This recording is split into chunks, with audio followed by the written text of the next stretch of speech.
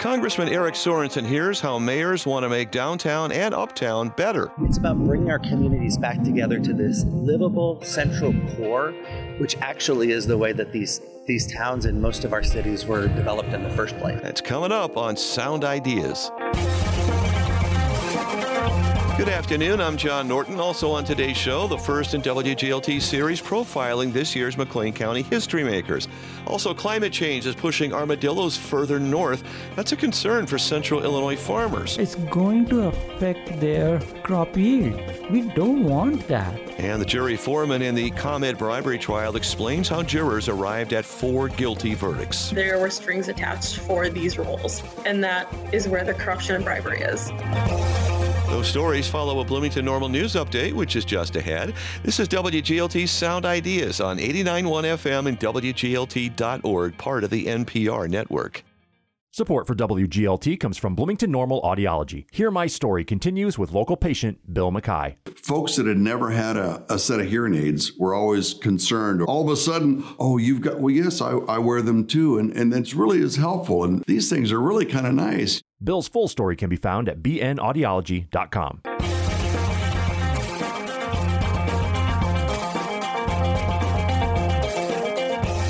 From the campus of Illinois State University in Normal, this is WGLT's news magazine, Sound Ideas. I'm John Norton.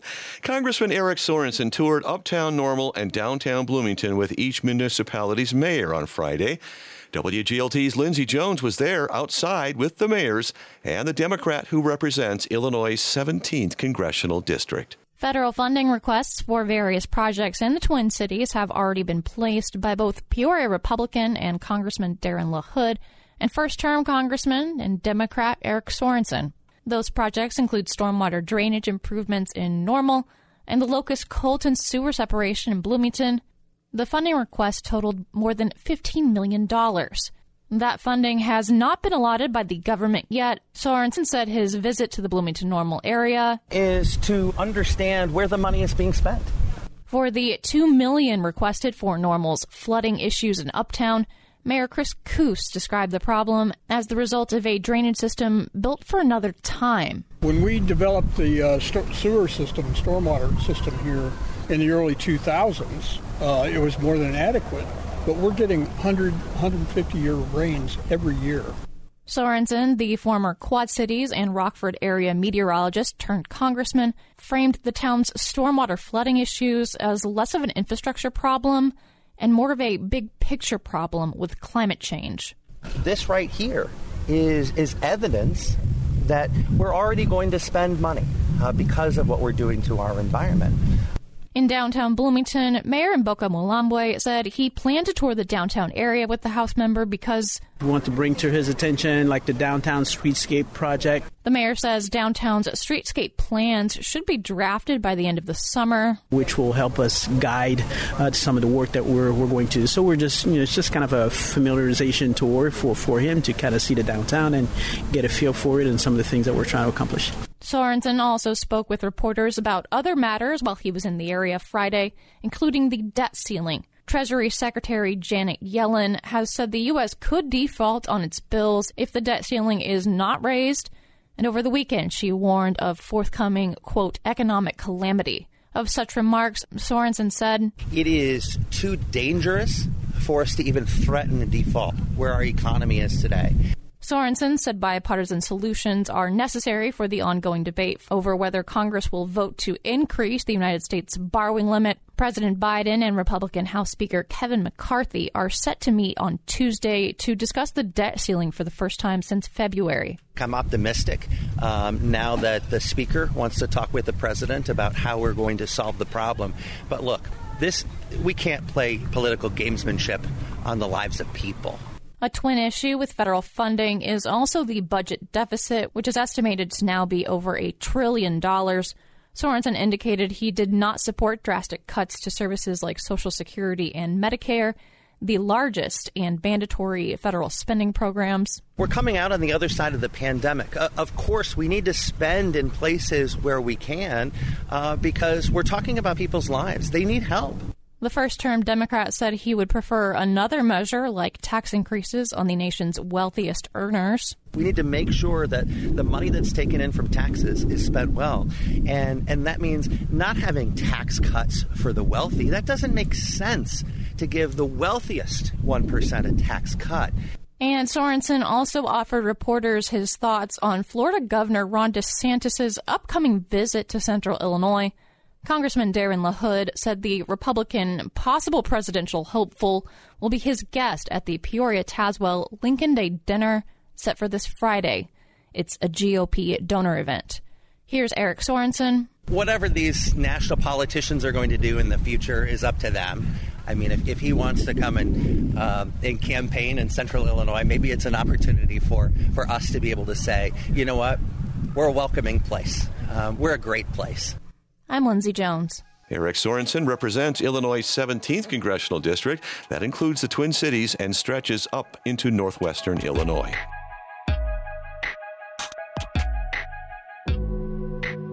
You probably didn't know there is a citizens group in McLean County that studies how the county jail is run. What does this committee think of the jail expansion and the challenges the county has had in staffing it? You'll learn about that tomorrow on WGLT's Sound Ideas.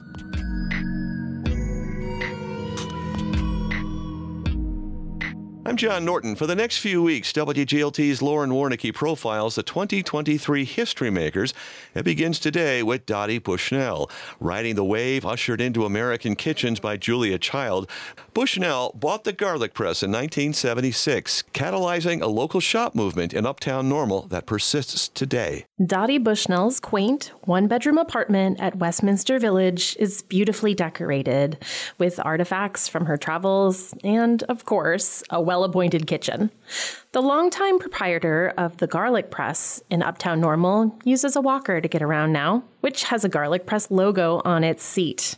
For nearly 50 years, the garlic press has been an institution, but Dottie Bushnell is not its original owner. She bought the store about a year after it opened, saw the revitalization of Uptown Normal, and cultivated a culinarily minded community passionate about shopping local. These are just a few of the reasons that Dottie was selected as a 2023 History Maker. Bushnell was born in India and spent parts of her childhood in Uttarakhand, where she attended an international school in the foothills of the Himalayas.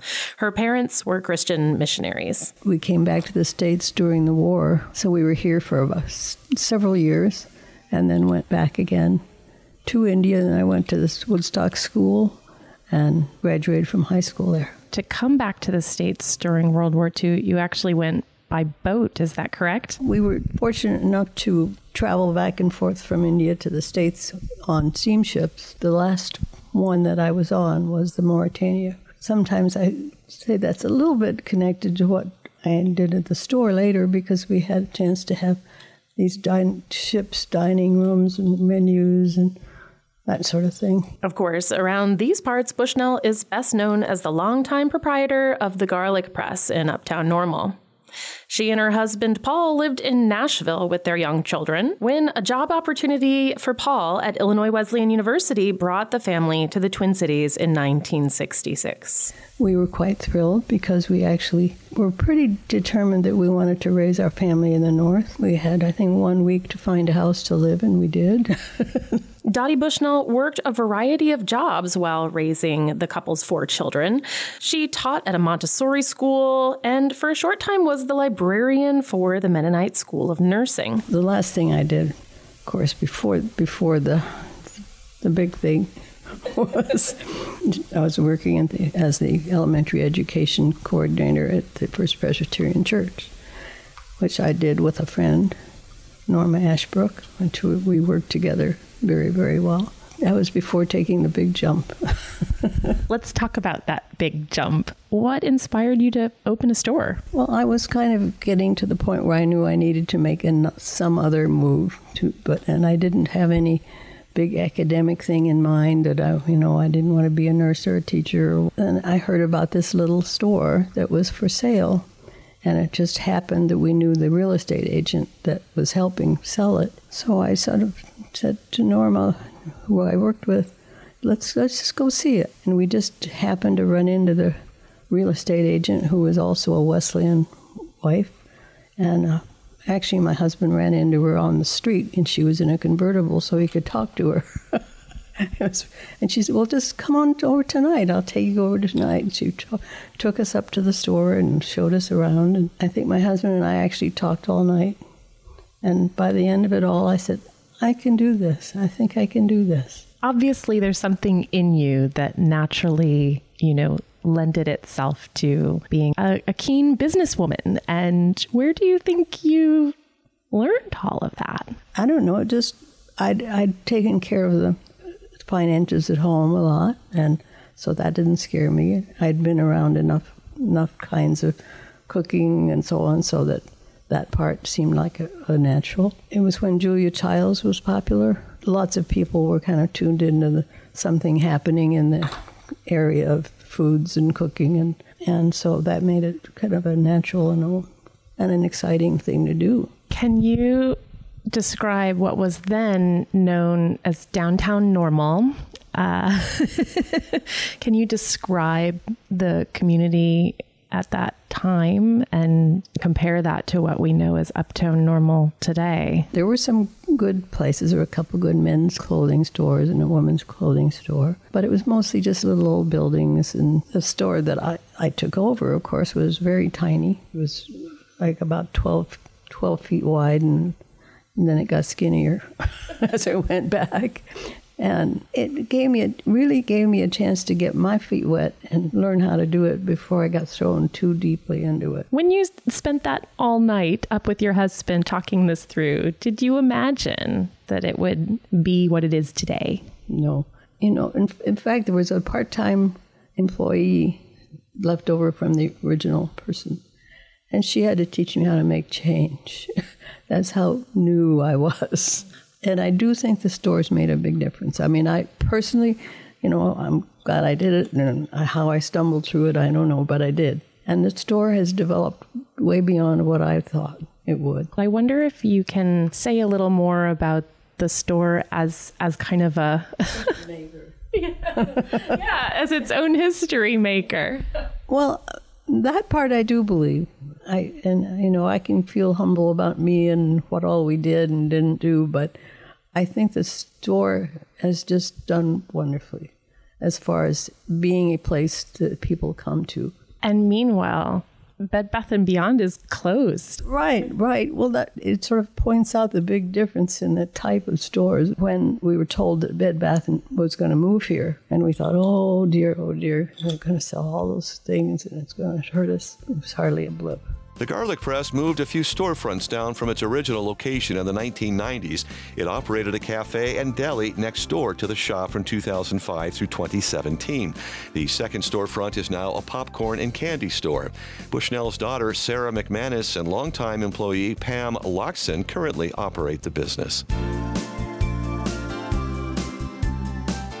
Stories and conversations around Bloomington Normal and McLean County. This is WGLT's Sound Ideas. I'm John Norton. Armadillos are migrating north, and there was a confirmed sighting in Pekin last year. The animal is a prolific and pernicious digger. Its expanding range could eventually have a big impact on farmers and gardeners in central Illinois. Anand Deshwal is a conservation biologist and assistant professor at Bradley University. He's tracking these species movements and predicting where they may crop up soon. He recently spoke with Tim Shelley from sister station WCBU in this edition of Food Trek. The armadillos are actually benefiting a lot from milder winters. It gives them more time to move up further north. They can tolerate those conditions. They do not hibernate. And they are having a severe impact on our gardens, on our foundations for the houses, because they dig, and agriculture. And see, armadillos dig in agriculture lands. Is not good for a farmer. It's going to affect their crop yield. We don't want that. And as the armadillo migrates north, it's also affecting the overall general, ecology, because it's competing with native animals, right? In terms of resources, there's a finite number of resources. What other animal species are affected by this? There are some animals that are actually very positively impacted by it, which was interesting. So, a colleague of mine, Dr. Brett DiGregorio at University of Arkansas, what he did was he set out camera traps, and these are basically game cameras, and he set them out near the burrows of armadillos to see what impact they are having. Are they having a positive impact or a negative impact? And they found that animals like possums, raccoons were very frequently using the burrows made by an armadillo. They were going in there for escaping the predators, escaping heavy precipitation, or escaping the winter, or just to breed down there. Guess what? There were birds using those burrows. So, in terms of positive, yes, there are positive impacts that are happening. They are facilitating the environment more for these organisms, which is a good thing. But yes, they are also omnivores, and very generalist omnivores. What that means is they'll basically eat anything. And when we talk about the farmers, you mentioned armadillos like to dig. Now, some of our big crops here in Illinois, as most of our listeners know, corn, soybeans, things like that. What impacts they have on those crops? One thing is armadillos, they forage by or find food by digging holes. And they also breed by digging holes, and they sleep in those, and they escape winter in those holes. Now, the size, width, and depth of these holes vary. Some of them are small, like 2.5 inches, but some of them can be big, and especially if they're burrowing over there. And if they are burrowing in an agriculture field, what that means is that that portion of the land, your crop would not grow. And depending on how many armadillos there are, how many burrows there are, and how many digs they are doing just for foraging versus burrowing, that would affect that.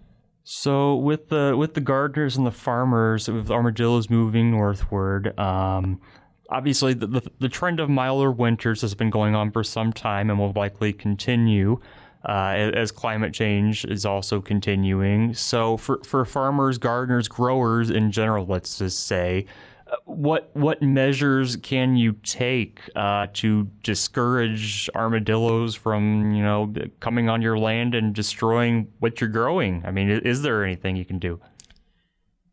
Here's the sad answer to that. We sat and we brainstormed a lot around that. That is it the soil type that is preventing them? What can we do to prevent them from coming? And they're tenacious. They can jump quite high. They can dig and burrow, like we spoke about.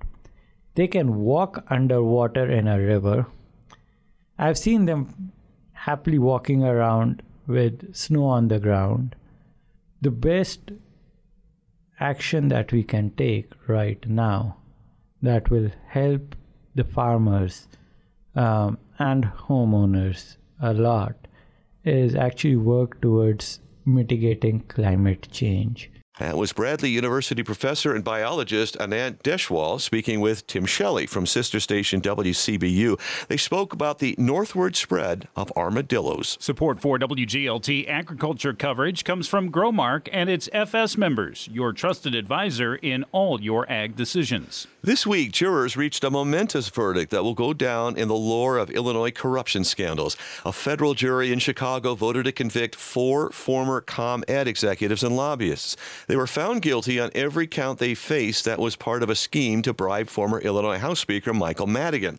Political reporter Dave McKinney spoke with the jury foreman, who explained how they came to that conclusion. Before getting the summons that she'd been called in for jury duty, Sarah Goldenberg didn't consider herself politically active. The 34-year-old was raised in Arlington Heights and is now a data analyst for a logistics firm in Chicago's northern suburbs. She says she'd follow big news, but it wasn't part of her daily habit. So how much did you know coming into this experience about Mike Madigan? Not much, just faintly from what I remember growing up. And then as I learned throughout the case, I would remember, I remember that happened. I remember his name. As the trial went on, Goldenberg says she got a picture of just how powerful Madigan was, even calling him crafty and manipulative. Goldenberg was the jury foreman, sitting through 7 weeks of testimony in the biggest corruption case Illinois has seen in a decade. The 4 defendants were convicted of awarding Madigan with no-work jobs and contracts at ComEd for his political allies in exchange for favorable legislation in Springfield. Goldenberg equated the no-work jobs to winning the lottery. I said, well, this sounds like the perfect job. I would love to get a job where I get paid to do nothing and I could live the good life, because who wouldn't want that? But I would want that without strings attached. And there were strings attached for these roles. And that is where the corruption and bribery is. Goldenberg says some of the most effective evidence that stuck in her mind came from a government mole, and she wants to see him punished, too. Fidel Marquez was a ComEd executive and has already pleaded guilty for his role in the scheme, and he wore a wire against the 4 defendants. Goldenberg recounted one of the videotapes Marquez recorded of defendant Jay Doherty, the ComEd lobbyist who was the pass-through for taking money from ComEd and giving it to the no-work subcontractors. Even though it's just them talking, he still talks about how it's just between you and me. And then came along, again, this is just you and me talking, I don't even know who else knows this. How they pay me, and he puts up 4 fingers to say that one of the guys is paid $4,000. He says, we're going to pay him every month. Which is part of that idea that it's supposed to be private conversation between us. Doherty was convicted, along with ComEd's former CEO Ann Pramaggiore, former executive John Hooker, and Michael McLean, a one-time lobbyist who was also a confidant of Madigan's. Madigan was indicted separately and is scheduled to stand trial next year. Goldenberg says she wasn't aware of Madigan's legal problems during the trial, but after sitting through the testimony, she feels Madigan likely committed a crime and bears a lot of the blame for the scheme. This was specifically hiring for Madigan for the sole purpose to extend his political reach and put money in the pockets of people he chose to, with the intent of never having them used, never giving them any work to do. And she says that even though Madigan has resigned from public office, there's something about how Madigan wielded his power that's unsettling to her. But there's a force that comes from that. It's a dangerous force that can come from Madigan. And it's that type of force that we don't want to have repeated, in my opinion, within the government. Goldenberg says sitting through this experience now has her interested in getting more involved in the news and getting more involved in local and state government. This is Dave McKinney. And that is Sound Ideas today. WGLT's news magazine is made possible in part by Bloomington Normal Audiology. And thanks for listening on 89.1 FM WGLT and WGLT.org, part of the NPR network.